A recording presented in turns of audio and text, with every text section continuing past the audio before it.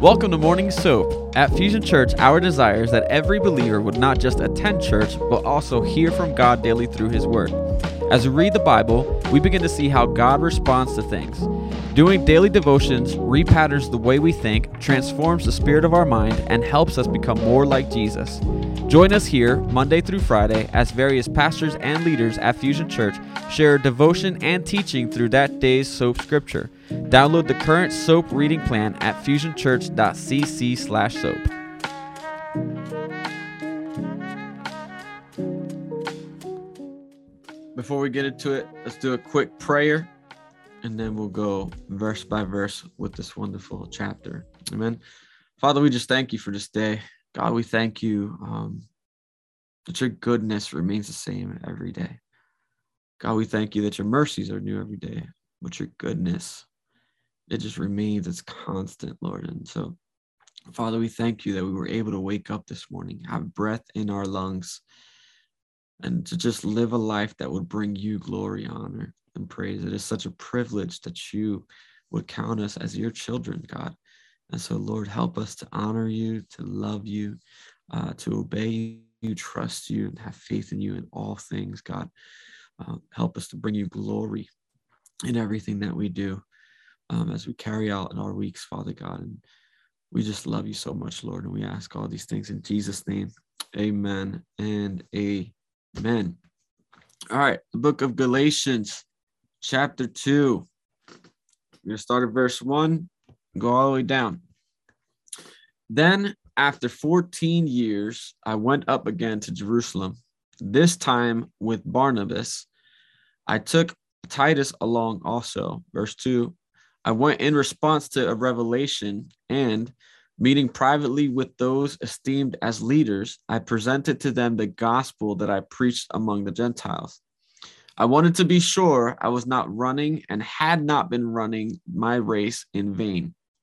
Yet, not even Titus, who was with me, was compelled to be circumcised, even though he was a Greek. This matter arose because some false believers had infiltrated our ranks to spy on the freedom we have in Christ Jesus and to make us slaves. We did not give in to them for a moment so that the truth of the gospel might be preserved for you. As for those who were held in high esteem, whatever they were makes no difference to me. God does not show favoritism. They added nothing to my message. On the contrary, they recognized that I had been entrusted with the task of preaching the gospel to the uncircumcised, just as Peter had been to the circumcised. For God, who was at work in Peter as an apostle to the circumcised, was also at work in me as an apostle to the Gentiles. James, Cephas, and John, those esteemed as pillars, gave me and Barnabas the right hand of fellowship when they recognized the grace given to me. They agreed that we should go to the Gentiles and they to the circumcised. All they asked was that we should continue to remember the poor, the very thing I had been eager to do all along. Verse 11, when Cephas came to Antioch, I opposed him to his face because he stood condemned. For before certain men came from James, he used to eat with the Gentiles.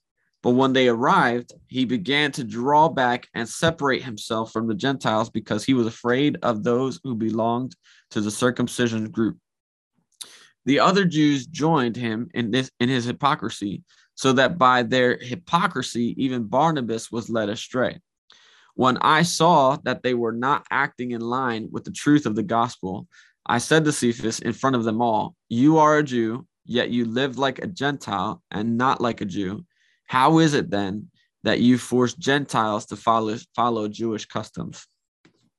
We who were Jews by birth and not sinful Gentiles know that a person is not justified by works of the law, but by faith in Jesus Christ. So we too have put our faith in Christ Jesus, that we may be justified by faith in Christ and not by works of the law, because by the works of the law, no one will be justified. But if in seeking to be justified in Christ, we Jews find ourselves also among the sinners, doesn't that mean that Christ promotes sin? Absolutely not. If I rebuild what I destroyed, then I really would be a lawbreaker. For through the law, I died to the law so that I might live for God. I have been crucified with Christ, and I no longer live, but Christ lives in me. The life I now live in the body, I live by faith in the Son of God, who loved me and gave himself for me. I do not set aside the grace of God, for if righteousness could be gained through the law, Christ died for nothing. Amen. Let me get a drink of my apple juice. Amen. Amen. Amen. So, Doug said, verse 16, know that man is not justified by observing the law, but by the faith in Jesus Christ. Amen. Put in the comments what stuck out to you the most about chapter 2 of Galatians, or even what verses you might have questions about. That'd be cool too. All right. Starting from the very beginning, all right, we are in chapter 2 of the book of Galatians. Chapter 2 of the book of Galatians. And just to give a little bit of a kind of summary context of the book of Galatians, okay? The whole point of the book of Galatians is Paul challenging the church of Galatia to look beyond the letter of the law, meaning to embrace the gospel of truth, that we are not justified by the works of the law, but we as believers are justified by faith in Christ and in Christ alone. So the church of Galatia, the Galatian church, was divided over issues of Torah observance, meaning what rules from the law they should keep and what rules they shouldn't keep, really. And so what they were trying to do was to get the Gentiles to fall in line with Jewish customs, with things like circumcision and observing Jewish laws. And so they were trying to enforce these Gentiles, these Greeks, these people who were not of Jewish culture, who were coming into the faith, to begin to assimilate into their old traditional Jewish customs. And so many leaders were requiring the non-Jewish Christians to live by Jewish laws, missing the entire point of the gospel message, right? Because Jesus fulfilled the law and reconciled those who believe in him. So this idea of enforcing Gentiles to live according to the law and enforcing the Jewish law on these Gentiles was really the Jewish leaders missing the whole point of the gospel, which was that Jesus fulfilled the law and reconciled those who believe. So when people put their trust in Jesus as the Messiah, his life, his death, and his resurrection become theirs. So when we put our trust and our faith in Jesus, his life, his death, and his resurrection becomes ours, right? We'll talk a little bit about that. And so when we put our trust in Jesus, then we become new creations and we're free from the law and the old covenant. So the point is that we are not justified by doing the works of the law, but we are justified through faith in Jesus Christ. The book of Galatians reminds us, as Jesus followers, that we are to embrace the gospel message of the crucified Messiah, right? And that Jesus himself, this message, justifies all people through faith, right? So in chapter 1, Paul introduces this purpose of the letter, you know what I mean? And basically let them know there are people who are trying to lead you away by teaching you a gospel that is not the gospel at all, right? If it is not a gospel of grace, if it's not a gospel that we are saved by grace through faith, then it is not a gospel at all. Any gospel that teaches you that you have to do A in order to receive salvation from God, that is not the gospel at all. The gospel of salvation is that Christ alone did everything that we could not do so that we can live a life that we don't deserve to live, right? And so anybody who tries to teach that gospel, that false gospel, is cursed by God, and is not blessed by God, is not called by God. And then Paul kind of transitions in chapter 1. I'm kind of just giving a real brief overview synopsis of how he came to be in ministry and how he received this gospel of being justified by faith through Christ. And basically he lets them know, hey, I received this gospel not from man, but from God himself, from Jesus himself. And then I spent some time in Arabia, Damascus, went 3 years in Jerusalem, hung out with Peter for 15 days, and even John was there, and we had a great time. But the message that I received from the gospel was not from man. I got this message from Jesus himself. And although I spent time with some of the leaders in the church, Paul said he was not known by the church, except for the fact that all they knew about Paul was that this man who once persecuted them was now preaching the same message as them, and that they celebrated with God that they were celebrating with God. So that's all of chapter 1. In chapter 2, now we see Paul kind of introduce a transition of how he dealt with this with the leaders of the church at the time, the elders or the leaders of the church. So in chapter 2 of the Galatians, he starts off by saying, then after 14 years, I went up again to Jerusalem. In chapter 1, Paul described that he had a trip for 3 years in Jerusalem after he met with Jesus. Now, after 14 years, he's going back, right? And here he describes a second trip to Jerusalem after 14 years. And the reason he says he went to Jerusalem, well, first of all, he says when he went to Jerusalem in verse 2, he says this time he went with Barnabas and he took along a man named Titus. Now, Barnabas was a well-respected leader among the leadership in Jerusalem, right? But Titus was a Gentile. He was a Gentile convert who was loved and trusted by Paul. So you have this religious, Jewish, respected leader, Barnabas, and then you also have Titus. And this basically paints the picture of both Paul's heart and his ministry, that he loved the Jewish people and he loved the Gentiles, although he was called specifically to the Gentiles, right?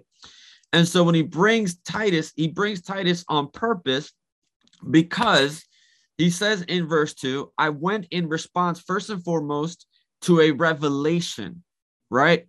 The reason he went to Jerusalem was because God called him to go to Jerusalem. It wasn't a man. He was not inspired by men to go to Jerusalem. He was not inspired by his own flesh to go to Jerusalem. He felt called by God, revealed by God, to go and meet with the leadership of Jerusalem. But what's important is how Paul deals with meeting with the leaders of Jerusalem. In verse 2, he continues and he said, I went in response to a revelation and meeting privately with those esteemed as leaders. This is huge because Paul, number one, shares the reason for his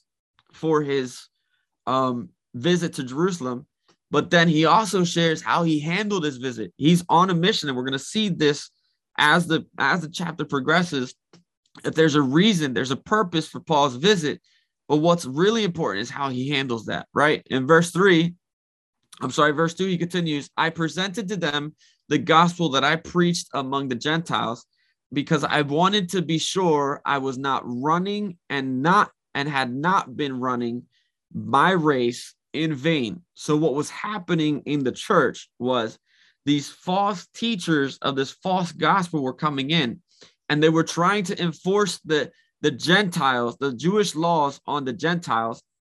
And Paul said, I have to go talk to the leadership of the church in Jerusalem,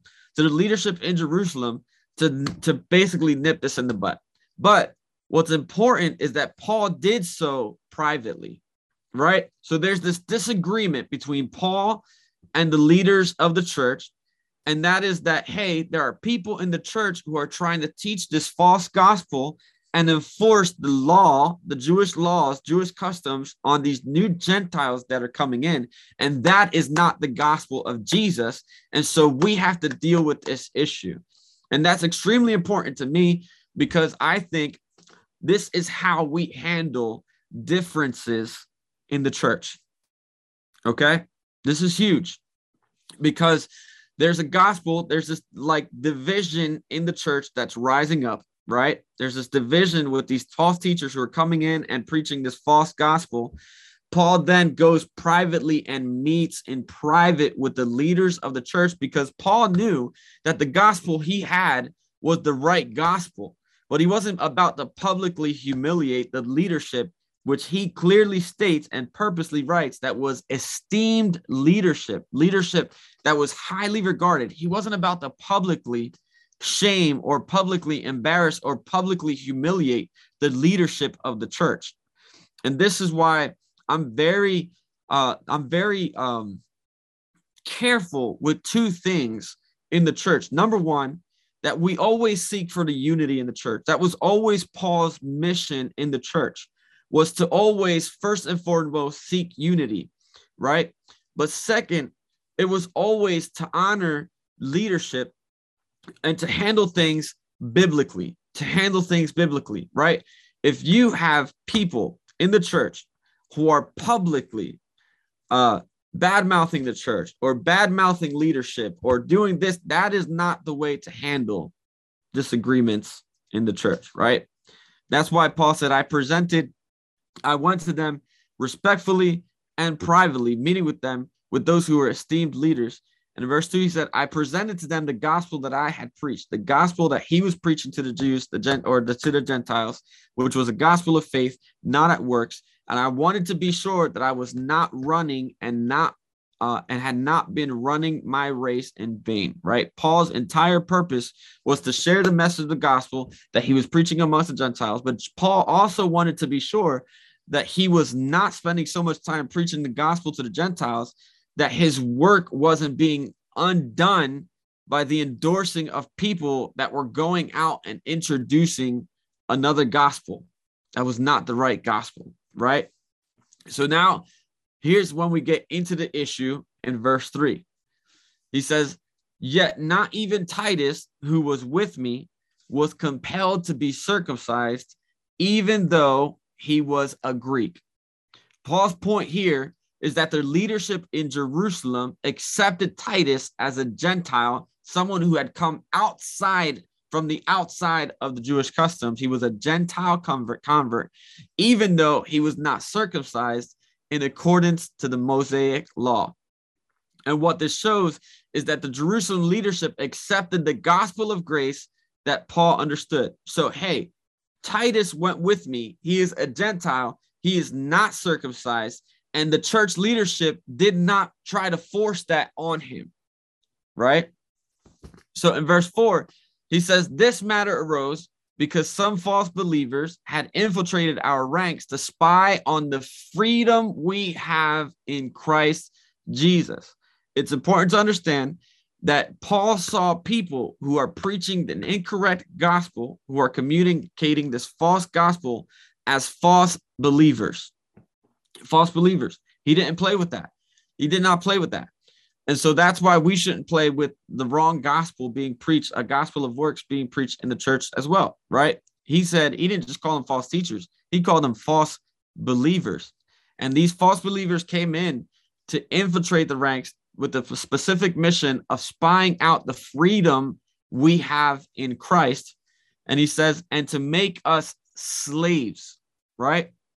If we are not walking in the freedom and the liberty that Christ has given us, and we take on this mentality that we have to constantly do, that we have to constantly work, that if we do the right things, then maybe God will love us. If we do the right things, maybe God will have mercy on us. If we do the right things, then maybe God will save us. That is a gospel that enslaves us. It makes us slaves, and God wants us to walk in freedom, right?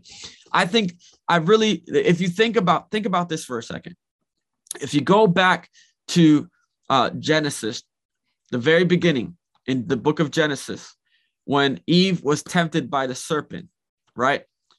When God presents them with the garden, God really presents them with the freedom that they have in the garden, right? He says, hey, this garden is yours.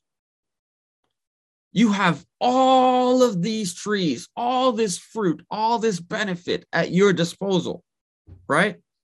The only thing I want you to do is to not touch that one tree, right? But what the serpent did is he emphasized the one thing they couldn't do, rather so that they would get distracted from all of the blessing that God had given them. That's what a gospel of law does, right? It enslaves us to what we cannot do, to believe that we cannot be blessed unless we do such and such thing. When the gospel of Jesus, of salvation through faith in Christ Jesus and the finished work of Jesus says, we have this freedom now that we can walk in, rather than being slaves to the law and slaves to the sin. Man, we have this freedom to walk in righteousness. We have this freedom to walk in holiness. And that comes from a finished work, from this life that Jesus gives us, this freedom that Jesus gives us, right? And so he says in verse 4 and 5 that they try to spy on the freedom we have in Christ Jesus to make us slaves. And he says, we did not give in to them for a moment, so that the truth of the gospel might be preserved for you. In other words, Paul said, I wasn't compromising the message of the gospel of salvation through faith for anybody, so that we could preserve this truth for you. In other words, it didn't matter what anybody had to say. This was the true gospel, and we weren't compromising that at all, right? In verse 6, he says, as for those who were held in high esteem, now he's talking about the leadership again, right? As for those who were held in high esteem, he says, whatever they were makes no difference to me, right? This wasn't a disrespectful mindset. What Paul was trying to say is that, like he continues, and he says, God does not show favoritism. They added nothing to my message. Paul understood that there was a sense of elevation, a sense of kind of celebrity with these church leaders, right? With the leaders of the church. And what Paul was trying to say is, their rank didn't influence me, right? Their rank did not influence me. Who they were was of no difference to me. The status that they had was of no difference to me if the gospel of the truth was not being preached, right? So he said, they added nothing to my message. I didn't change anything about my gospel message based on who they were or the position they had or the status they had or the rank that they had. He says, on the contrary, they recognized that I had been entrusted with the task of preaching the gospel to the uncircumcised. They didn't change anything about my message. On the contrary, they understood that God had called me not to the Jewish people, but to the Gentiles, just as Peter had been to the circumcised. In other words, the grace that God had given us, the call that God had given us was different, but it was not better than either one, right? It was different, but it was not better. I was called to the uncircumcised, and that was different, but it was not better than Peter being called to the circumcised. That's not what we're talking about here. It's not that the Jews are better than the Gentiles, and it's not that the Gentiles are better than the Jews. It's not that my mission or my calling to preach the gospel to the Gentiles is better.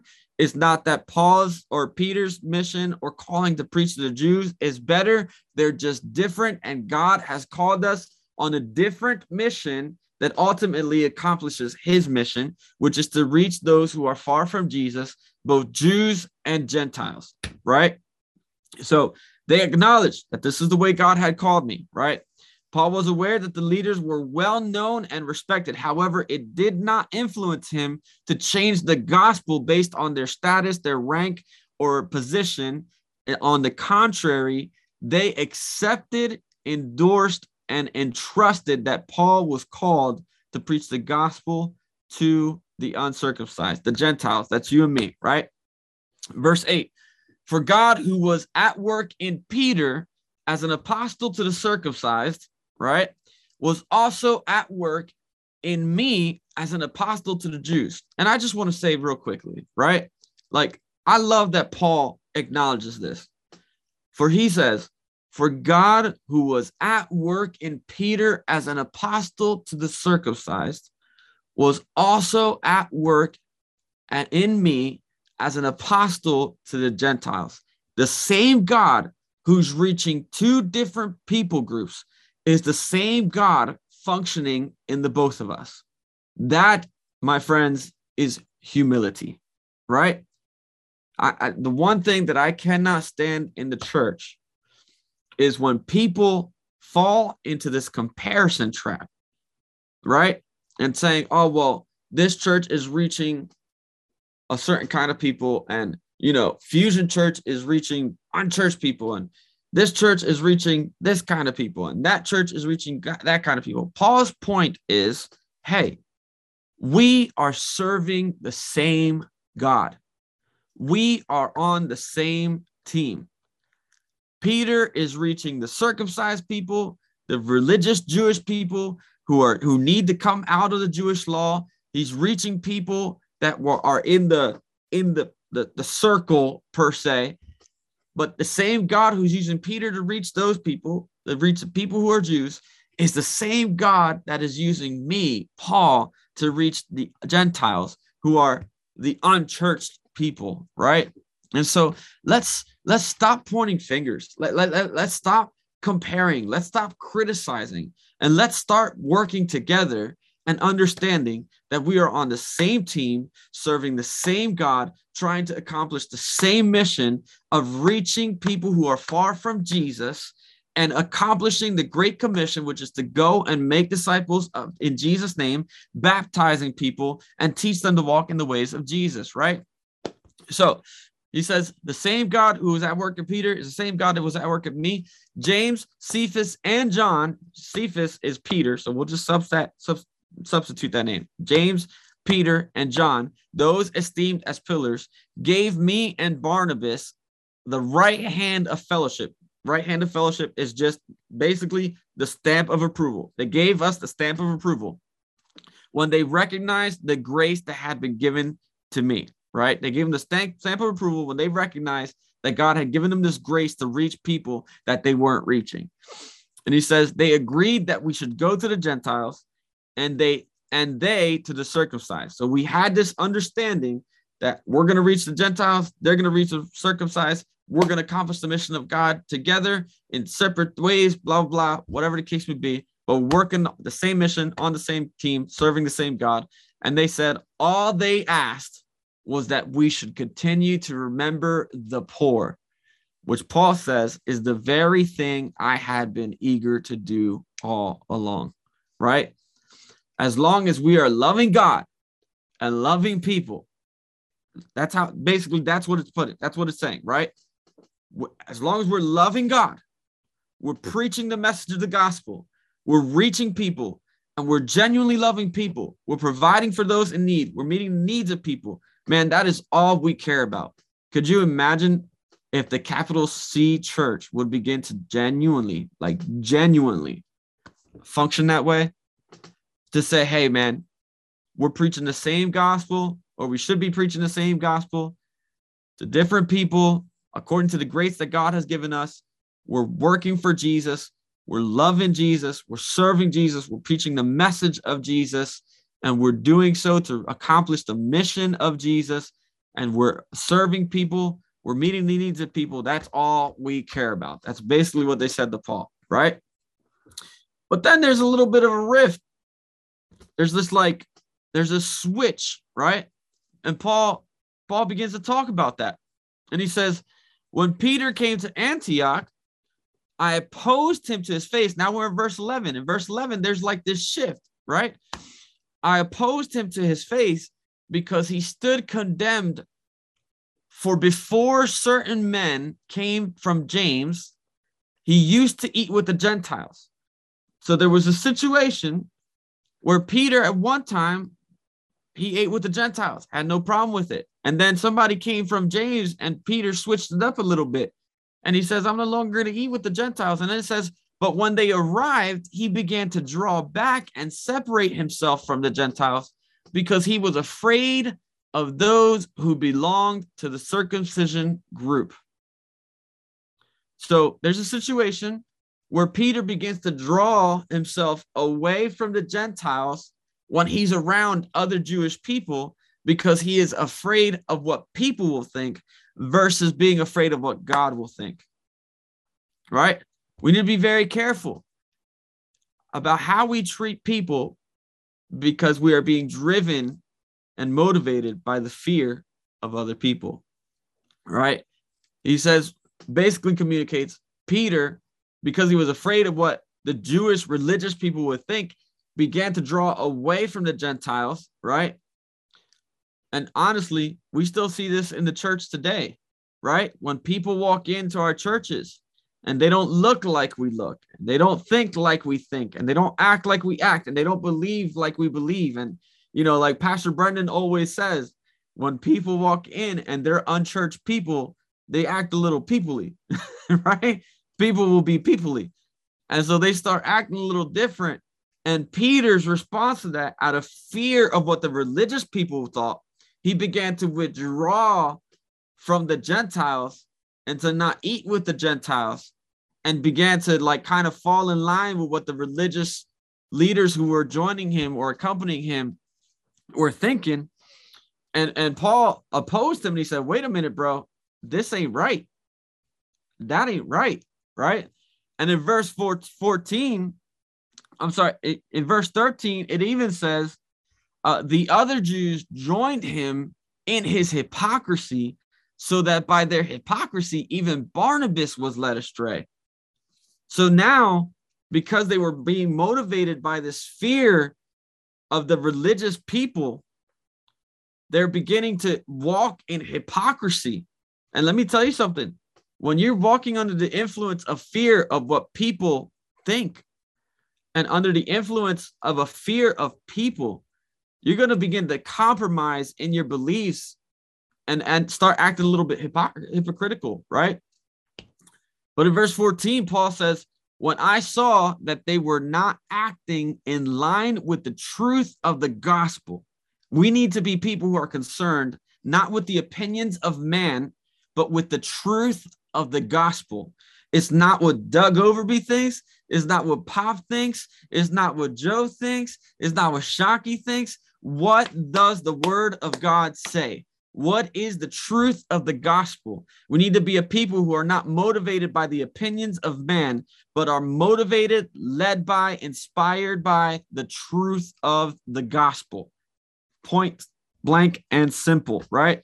When I saw that they were not acting in line with the truth of the gospel, Paul said, I took it upon myself to say something. And he said, I said to Peter in front of them all, you are a Jew, yet you live like a Gentile, meaning you are a Jew and you don't really keep all the Jewish laws. There's some compromises, right, in your life. You don't live according to all the formal traditions, all the formal religious laws. And so he said to them, you are a Jew, right? Yet you live like a Gentile and not like a Jew. How is it then that you force Gentiles to follow Jewish customs? In other words, you're a Jew. You don't fall in line with every single rule, every single regulation. You don't fall in line with every law that you are trying to enforce on others. And I just want to encourage us all to really examine our hearts, right? To really examine our hearts. It makes no sense for us to be judgmental and pointing the finger and criticizing other people without first examining ourselves. Hey, if you're going to have that standard of somebody else, you better check yourself to make sure you're meeting that same standard, right? I mean, Jesus himself said it. Like, don't go judging someone else when you haven't dealt with the plank in your own eye, right? And Paul, I love Paul because Paul don't play no games. Paul's like, bro, you ain't even meeting all the standards yourself. You want to sit here and act like you got it all together. You're Jewish. You live like a Gentile, and yet you want to try to enforce the Gentiles to follow the Jewish customs? Nah, man, that ain't happening. That ain't happening. Paul's like, nah, bro, not on my watch, right? And so he says in verse 15, we who are Jews by birth and not sinful Gentiles know that a person is not justified by works of the law, but by faith in Jesus Christ. Peter, you and the rest of the leaders have it twisted.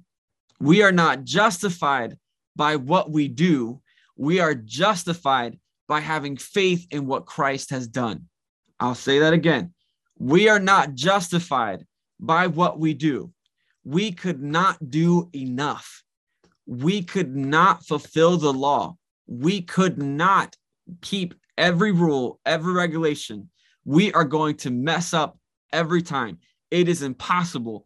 Therefore, because we could not be justified by what we do, the message of the gospel is Jesus had to leave everything in heaven to come and do what we could not do so that we could benefit what he could, right?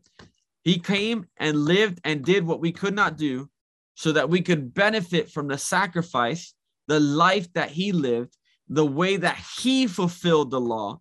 And so we are not justified by what we do. We are justified by faith in the finished work of what Christ has done.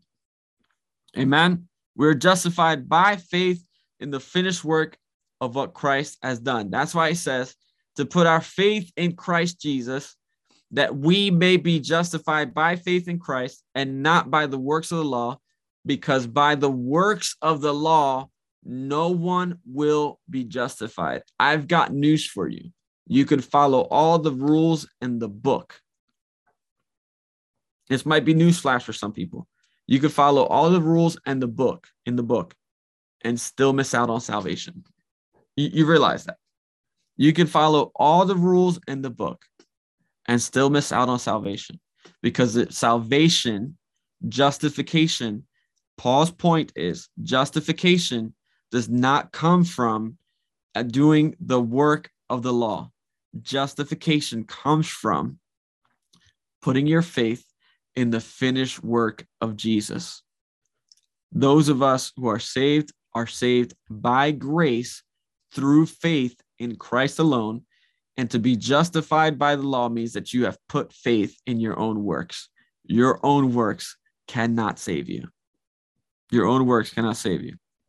Verse 17, Paul then brings this chapter to a close, and he says, but if in seeking to be justified in Christ, we Jews find ourselves also among the sinners, doesn't that mean that Christ promotes sin? So in other words, he's saying, if in seeking to be justified by Christ, we Jews find ourselves also among the sinners, right? We who are Jews also find ourselves among the sinners who were the Gentiles. Doesn't that mean that Christ promotes sin?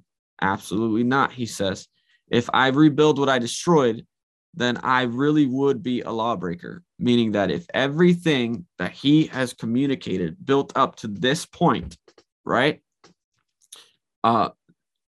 If he did that, if he destroyed that, then he would be breaking the law, which his law is preaching the gospel of Jesus by faith through grace, right? He says, for through the law, this is key, through the law, I died to the law so that I might live for God. What does that mean? The law itself killed Paul. It exposed Paul to his sin. It exposed the sin of Paul in Paul's life. And the law itself killed Paul. It showed him that he never could live up to the law and fulfill its holy standard. Therefore, it killed him. The law, he says, for the law, through the law, I died. The law killed me because it exposed my sin. Sin brings death, and now the law has killed me. I realize that I cannot save myself, right? It has really crucified me. It's really exposed me. It has left me for dead, he says, right? But the reality is that Paul came to the point where he really understood the law, understanding it in the way Jesus explained it on the Sermon on the Mount. Then Paul realized that the law made him guilty before God, not justified before God. So when he says, for through the law I died, it's because what the law does is it makes us guilty before God. It exposes our sin. It lets us know where we are wrong, where we're lacking. And what that does is it makes us guilty before God. It does not justify us, right? This sense of guilt before God killed Paul and made him see that keeping the law wasn't the answer, right? So the law exposed me in my sin. It made me guilty before God. Therefore, keeping it is not the answer. What is the answer? Verses 20 to 21. I have been crucified with Christ, and I no longer live, but Christ lives in me, right? The life I now live in the body, I live by faith in the Son of God, who loved me and gave himself for me. I do not set aside the grace of God, for if righteousness could be gained through the law, Christ died for nothing. Two things before we go. What is Paul talking about? Number one, the law leaves him guilty, left him for dead, right? And now he is not justified by the law. What justifies him is being crucified with Christ, right? So he's justified by faith in Jesus. But now the other side of that is the life he now lives is out of the finished work of Jesus, empowered by Jesus, right? So he says, I have been crucified with Christ. I no longer live. The law killed me. I'm dead. I'm not justified, anything like that, right? But Christ is the one now who lives in me. Now I'm not motivated by keeping the law. I'm motivated by this life of Jesus that is now found on the inside of me. And now I'm walking in this freedom. The moment we start living according to the law, we negate the life of Jesus and we embrace the death of the law. The moment we reject the law and we acknowledge the law for what it is, it leaves us guilty before God. We put our faith in Jesus, and now we receive the empowering of this life that can only be found and provided for in Jesus. And now the life that we live in this body, we live by faith in the Son of God who loved us and gave himself for us. And he says, I do not set aside the grace of God, for if righteousness could be gained through the law, Christ died for nothing. What he's saying is, I don't negate the grace of God, because if righteousness could be found in doing the law, if righteousness could be found in following the rules, then the entire death of Jesus would be for nothing. The entire sacrifice of Jesus would be for nothing. Friends, Christ did not die for nothing. He died to save us from the sins that we could not save ourselves from. So therefore, if we need to trust him for salvation, we need to trust him for the work that we do in our lives, right? We don't work to receive salvation, but we work from a place of salvation. That is the point that Paul is making to the Galatians. This is not about keeping the rules and regulations. This is about walking in the freedom and life that Christ and Christ alone can provide. Everything changes when we put our faith in Jesus. Nothing changes when we put our faith in our own works. Everything changes when we put our faith in Jesus. Nothing changes when we put our faith in our own works. Amen. Amen. Whew, that was a lot to unpack. But let's pray. Let me pray for you real quick, and then we're going to go. Father, I just thank you for your work. God, I thank you that you truly finished it on the cross. When you said it is finished, it was done. Our salvation can only be by grace through faith in you. So God, forgive us if we've ever turned away from that. Forgive us if we've ever communicated a gospel that did not come from you. Forgive us if we ever accepted, believed, embraced a gospel that did not come from you. God, we acknowledge that we cannot live by our own works. We cannot be justified by our own works. But God, I just thank you that we are justified by the faith that we have in you and in you alone. God, we pray that you would silence the lies of the enemy that says that we have to do and we have to do and we have to do, that we have to meet this expectation and this regulation. No, God, help us to walk in the freedom that you have provided for us, to walk with confidence and boldness, knowing that salvation has been provided in you, that we no longer live, but it is now you, Jesus, who lives on the inside of us, who empowers us, who motivates us to live the life that you have called us to live. God, we thank you. And we pray that as we continue in our weeks, God, that we would honor you in every single thing that we do. And God, help us to share this message of the gospel of faith in Jesus to those who are around us. In Jesus' name we pray. Amen and amen.